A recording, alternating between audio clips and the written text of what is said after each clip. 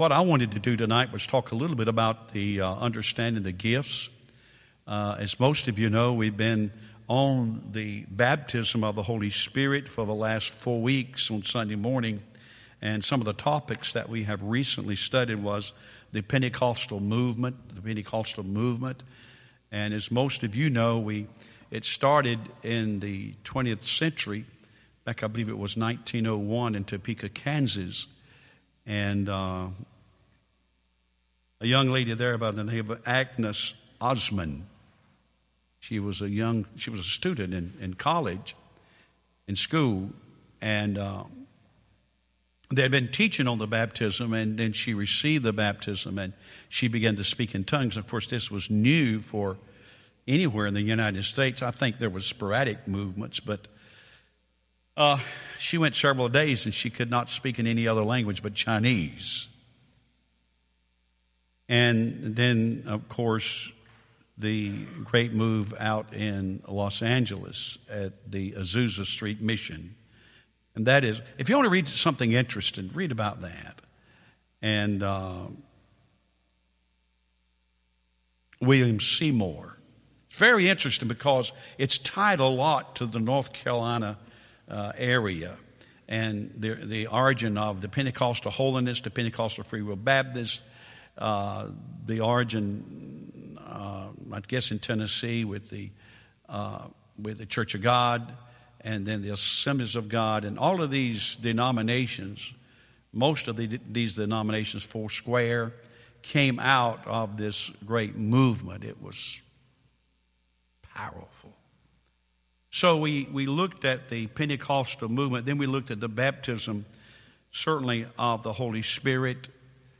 And I had a gentleman in the office yesterday, and he is from Greensboro. He was talking about he belonged to a certain denomination and different than what we believe. And I began to tell him how that we believe that there is a definite work of grace following salvation, which is the baptism of the Holy Spirit, the baptism of the Holy Spirit. And we believe that scriptural. You can't, in my opinion, it doesn't matter who I've heard try to explain it.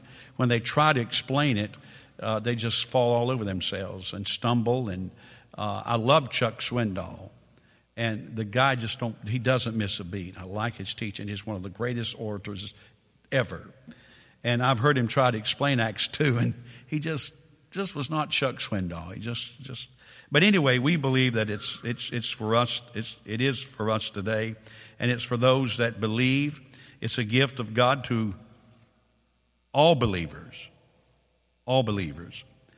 And what we're to do, we're to believe God's word and receive this great experience called the baptism of the Holy Spirit, or the Holy Spirit baptism. And then we looked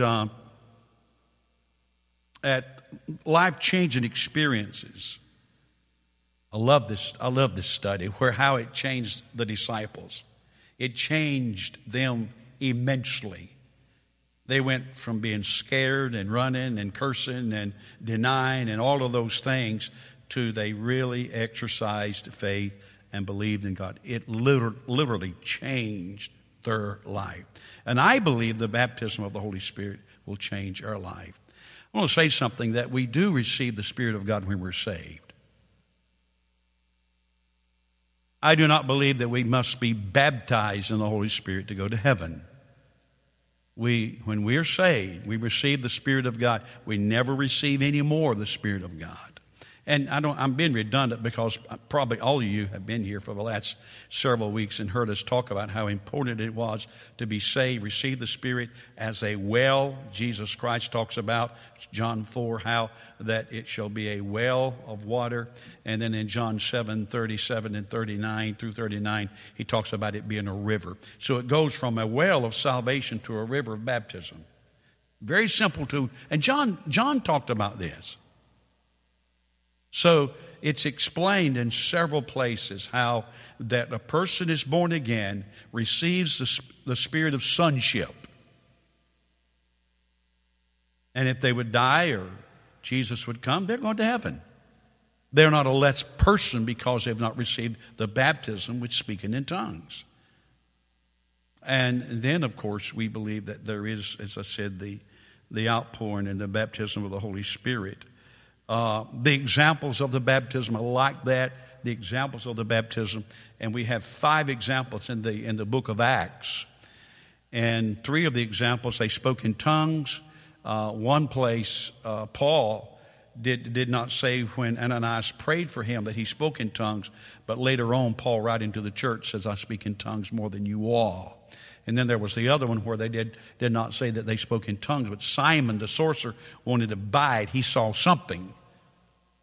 He saw some kind of manifestation of the Spirit of God. And then last week we looked at the conditions of receiving the Holy Spirit. What must you and I do to receive the baptism of the Holy Spirit? Number 1, we must thirst, and that is to cultivate a conscious hunger and thirst for God. I wonder how many of us hunger for the Lord today.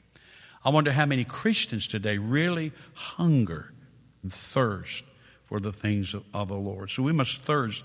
And then number 2, we must come to Christ. And that coming to Christ means to abandon ourselves, to surrender all. I'll tell you how I sing I surrender all. I sing it by faith. I'm not too sure that I have surrendered all to the Lord. But we must abandon ourselves certainly to Jesus Christ, and then we must drink. So we must thirst, we must come, and then the Bible says in John that we must drink the wholehearted reception into one's life, the operation of the Holy Spirit. Then number 4, we must believe. We must believe, we must exercise faith, and then we must be obedient to the Lord. Some great things. And then tonight, the gifts of the Godhead, 1 Corinthians. Let's get to read some. If you have a Bible,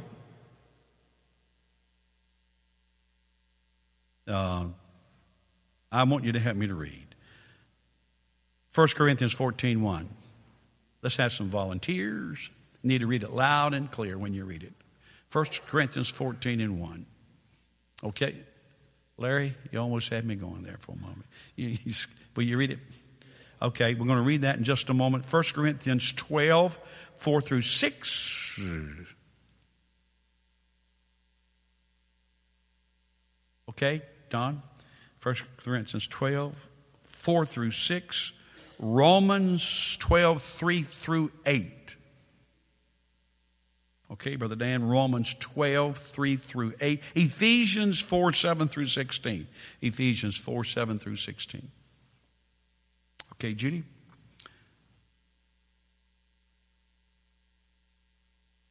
First Corinthians 12:7-11. Let's see who had 12:4-6.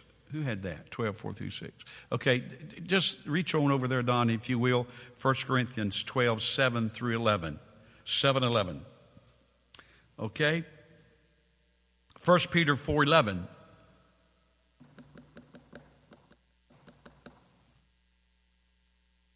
You do that? You're so sweet.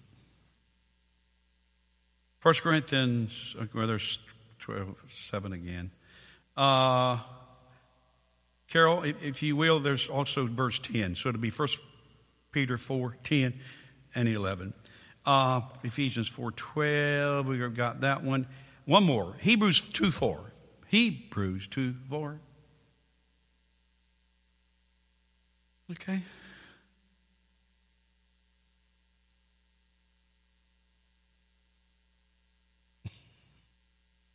Just one. Hebrews, just read it. Read it in English, if you will.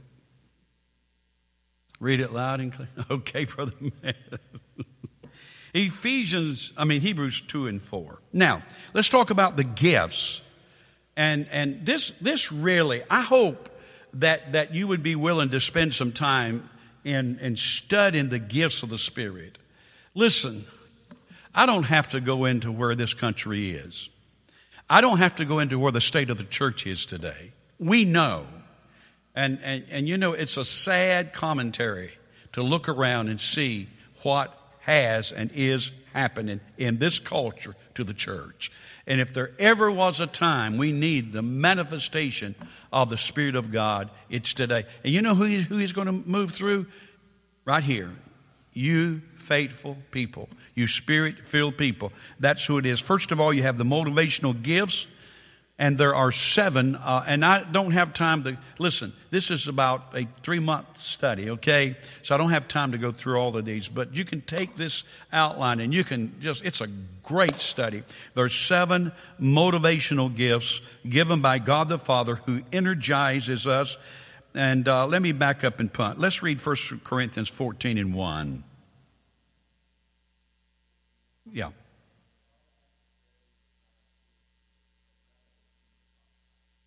That verse is that. Look at me. It's this big. I mean, it covers. Follow after charity, love. He just talked about in chapter 13, love. Now, he said, you go after love. And the second thing he says, do, Brother Larry, is desire spiritual gifts. It's a famishing. It's a real heart-rending desire. And number 3 is, but rather that you prophesy. 3 things he's saying there. Love, continue to love, desire spiritual gifts. But think about this. Think about this. Prophecy. And the 14th chapter deals a lot with the contrast between prophecy and tongues and interpretation of tongues. Now, my desire tonight is to help us not to be afraid or exercise timidity when it comes to the manifestation of the Spirit of God. Now, there is the tongues, the divers, and I'm getting ahead of myself, but I want to do it anyway. The divers kinds of tongues, many kinds of tongues that you speak privately. You're speaking in tongues. I am not sure we do that enough. There is something about speaking in tongues that really consoles, comforts, energizes, blesses the individual. I know it is powerful, especially when you've heard things, you've gone through things, and wow.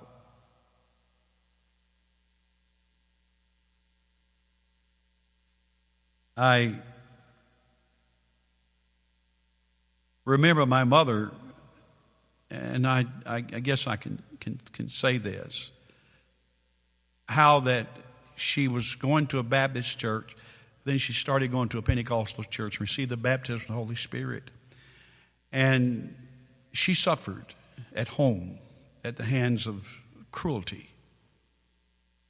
And there were often times when she, being mistreated and abused, she would speak in tongues.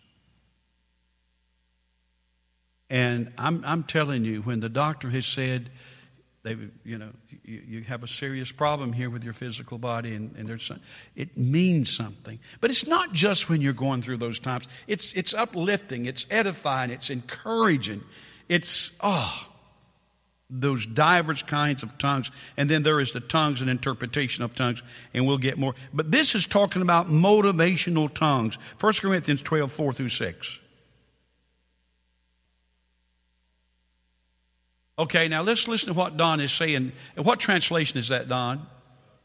Yes, it's a good translation. And they use a few little different words, but it's good. There are 3 things that he's saying here with this. There are different kinds of gifts. Number 2, there are different kinds of service. Okay? And number 3, there are different kinds of workings. Anyone else have another translation than that? What does yours say? Okay. It's the same thing. It doesn't change the meaning. Anyone have a translation that uses the word administration there? Okay. Read your, what is your translation? It doesn't matter. Just read it.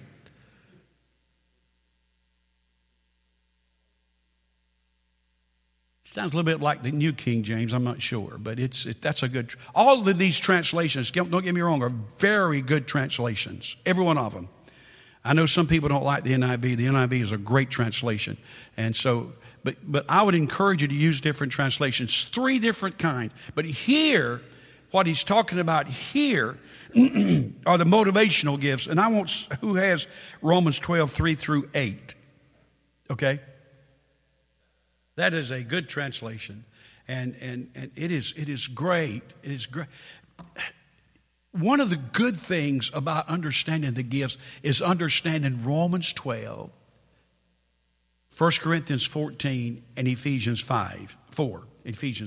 If you can understand the difference in the gifts and the ministries, not just the gifts, but the ministries in those 3 books and in those 3 texts, it is eye-opening.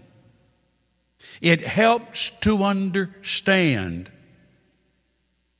And boy, does it open up avenues of ministry and blessings in your life. But that's the first one, is the motivational gifts. And when a person is born again, they have a gift. Every person has a gift. You have a gift. God uses sometimes our temperament with that gift. Or he'll choose the gift to fit your and my temperament. If you've never studied the temperament of a person or of who you are, talk to Sister Carol. It is a great study on the 4 temperaments of a person's of people. If you don't know why your kid does what he does and she does, find out. It's good. But he intertwines these motivational gifts with your temperament. And it is good. I gotta move on. Then you have the ministering gifts, Ephesians 4:7-16.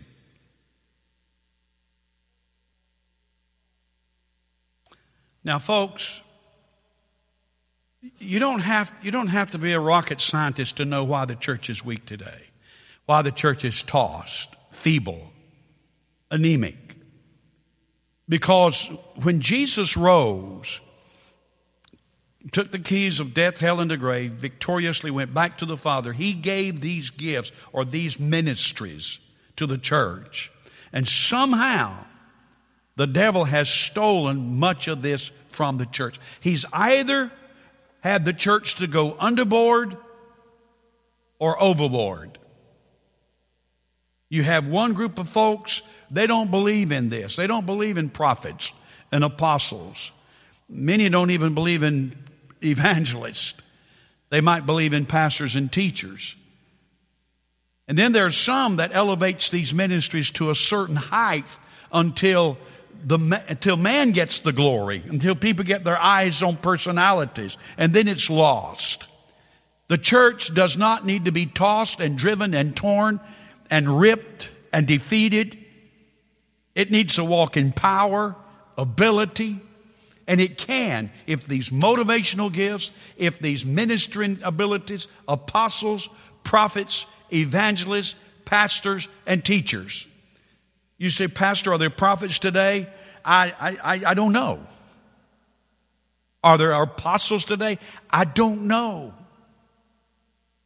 I know there are pastors and evangelists and teachers. And I believe that there are apostles and prophets. But I think that those 2 ministries have been so abused and misused until it's done damage. But I pray that God would help us to have apostles and prophets. We need them. And I'd like to have time to go through each one of them, but I don't. God grants and gives and energizes the church through the motivational gifts. Jesus grants, motivates, and administrates the gifts through the ministering gifts. And then the last one that I want to look at is the manifestational gifts. And these are supernatural abilities that God gives to the church. Before I go into any of these, I want somebody to name all 9 of them. Here we go. Bang. All right. We've got knowledge. Wait a minute now. I got. Yeah, you're all right. You're confusing me, but you're all doing real good. Okay, Sister Carol said, shut up and tell us. No, she didn't say it that way. You're right, and probably many of you could give these. I'm here to tell you these 9 gifts. And by the way, these 9 gifts correspond with the fruit of the Spirit so wonderfully. You know, God's smart, isn't he? Paul's smart writing 1 Corinthians and Galatians, isn't he? He's just, I'm just telling you, it's amazing. Okay, here we go. The gift of the word of wisdom, the gift of the word of knowledge, and the gift of discerning of spirits. Many of you would say we need the gift of discerning of spirits today. Mm-hmm. Then we have the gift of miracles, the gift of healing, and the gift of faith. And then the other 3, of course, is the gift of prophecy, the gift of tongues, and the gift of interpretation of tongues. Those 9 gifts. Does anyone have all 9 gifts? I don't know. Somehow I doubt it. I think you can. Because when you're baptized with the Holy Spirit and you're open, God can use you at that particular time. You know, he says, desire the best gift.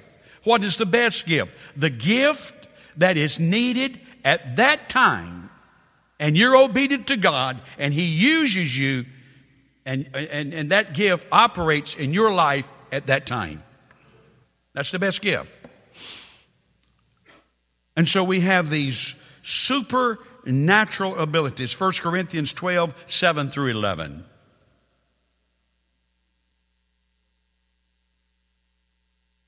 Wow.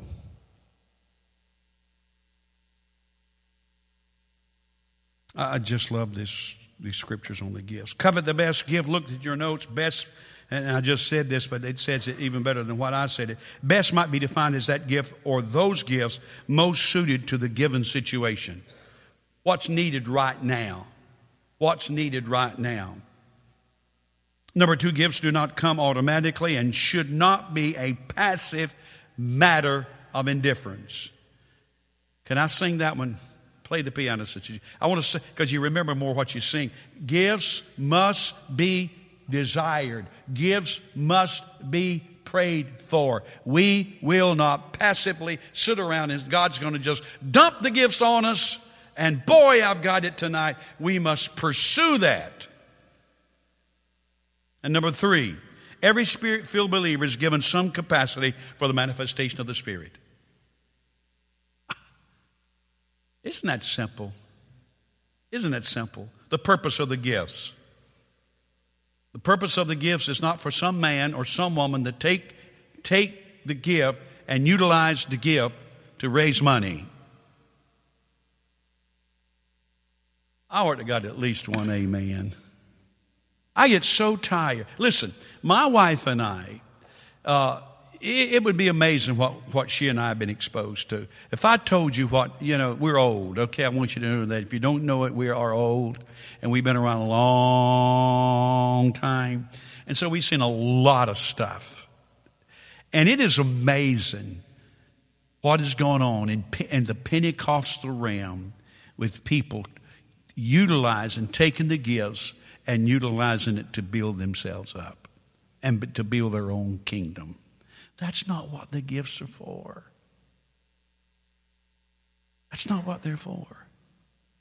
Notice what it says. To glorify God, to uplift the lordship of Christ. 1 Peter 4:11.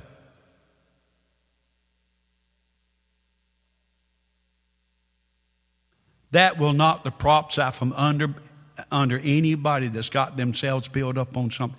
In all things, everything you do is to glorify God. To glorify God. The gifts are not to be utilized for you to have your own jet to fly around where you want to go.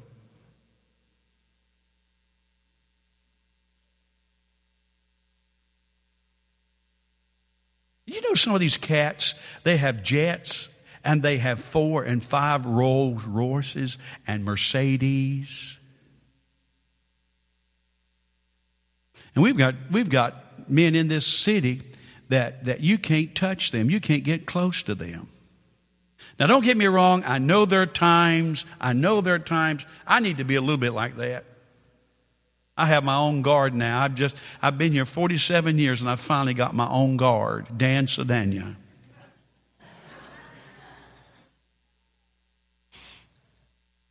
If you want to get to me on Sunday, of course, I can't stay in my office. I got to get out and wander around and talk to people, and I just love people.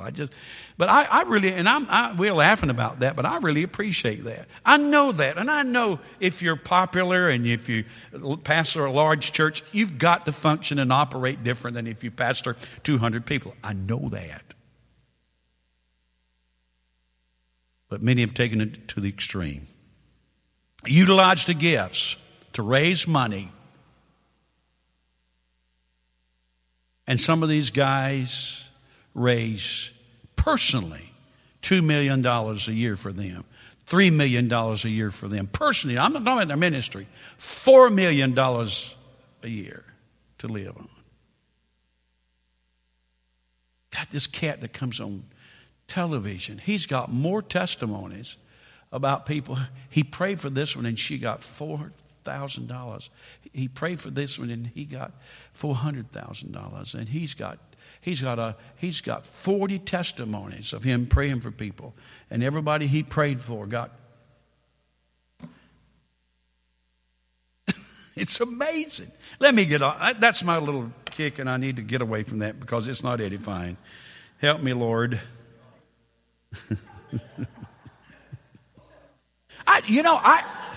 What did he say?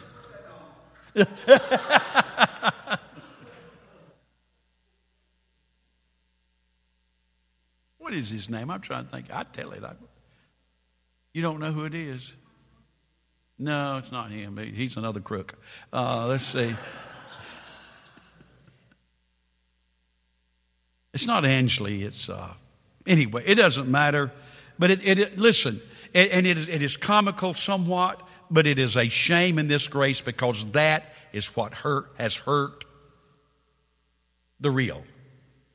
It is what has hurt the real. And listen, I believe in prosperity, and there's nothing wrong with having nice things. And if you've got a Rolls Royce, you're not necessarily a bad person. But let me move on. 1 Corinthians 12:7. The purpose is, let's read it. 1 Corinthians 12:7. I don't think I gave that to anybody, but we read it a while ago. It's given to profit. Number 3, minister to another. 1 Corinthians 4:10. I'm sorry, my wife. My fault. My wife, Sister Carol's going to read that. 1 Peter 4:10.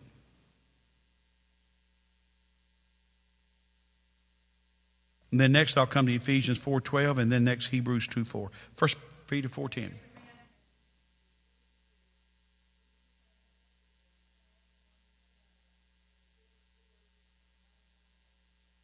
That's one of the main purposes of the gift, is that we might minister to one another, to touch other people's lives, to reach out and encourage someone, edify someone, build them up. The church needs, one of the things, and I'm not going to get to everything here tonight because I'm soon closing, I'm going to have to stop. But one of the things that concerns me is that these writers that talk about that tongues is not for today, they said, this kind of tongue is just to build up someone. But God in heaven knows we need building up.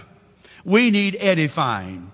And there's nothing like going in prayer and getting down before God and praying, and all of a sudden the Holy Spirit begin to move and you start speaking in tongues. Man, it's lifting up, and it's okay to be lifted up. We need that. We need that. Let's look at Ephesians 4:12.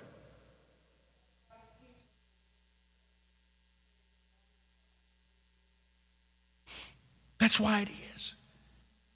We shouldn't even go out. We don't leave home without it. We don't need to go out without the Holy Spirit moving and manifesting Himself in our lives. And then the last, confirm the gospel, Hebrews 2 and 4.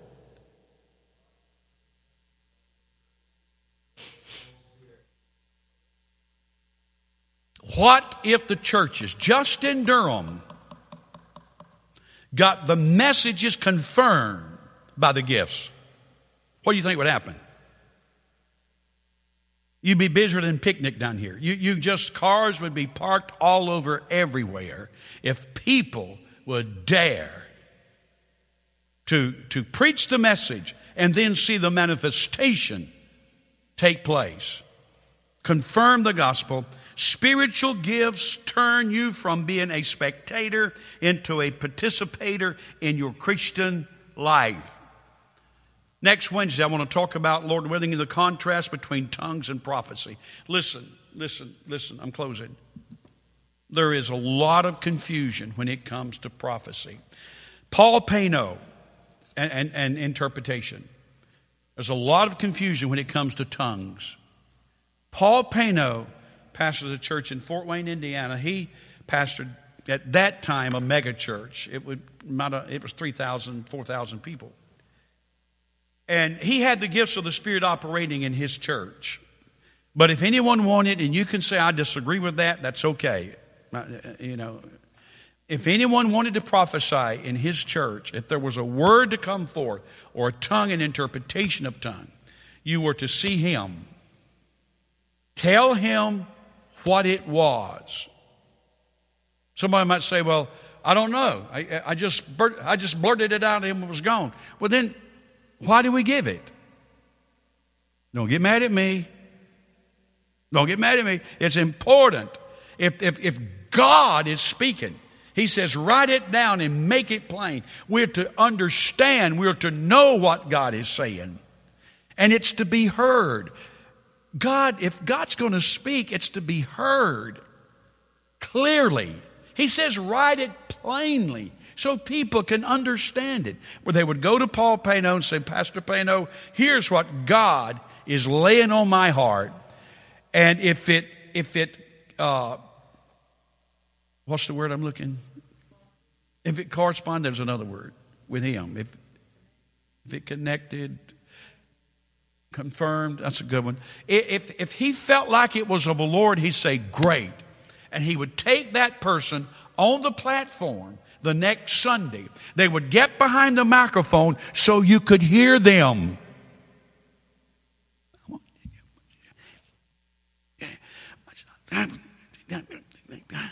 You're not understanding a word I'm saying. It's not doing you one bit of good. Now, don't you get mad at me. I'm telling you the truth. Believe it. He would take that person to the microphone, and they would take the microphone and they would speak out, and it would edify the whole church. Edify the whole church. And that's why God wants us, that's what he wants us to do, is to edify the whole church. Edify. Any questions while we wait for just a moment before we pray? Feel free to ask a question. Make a brief comment.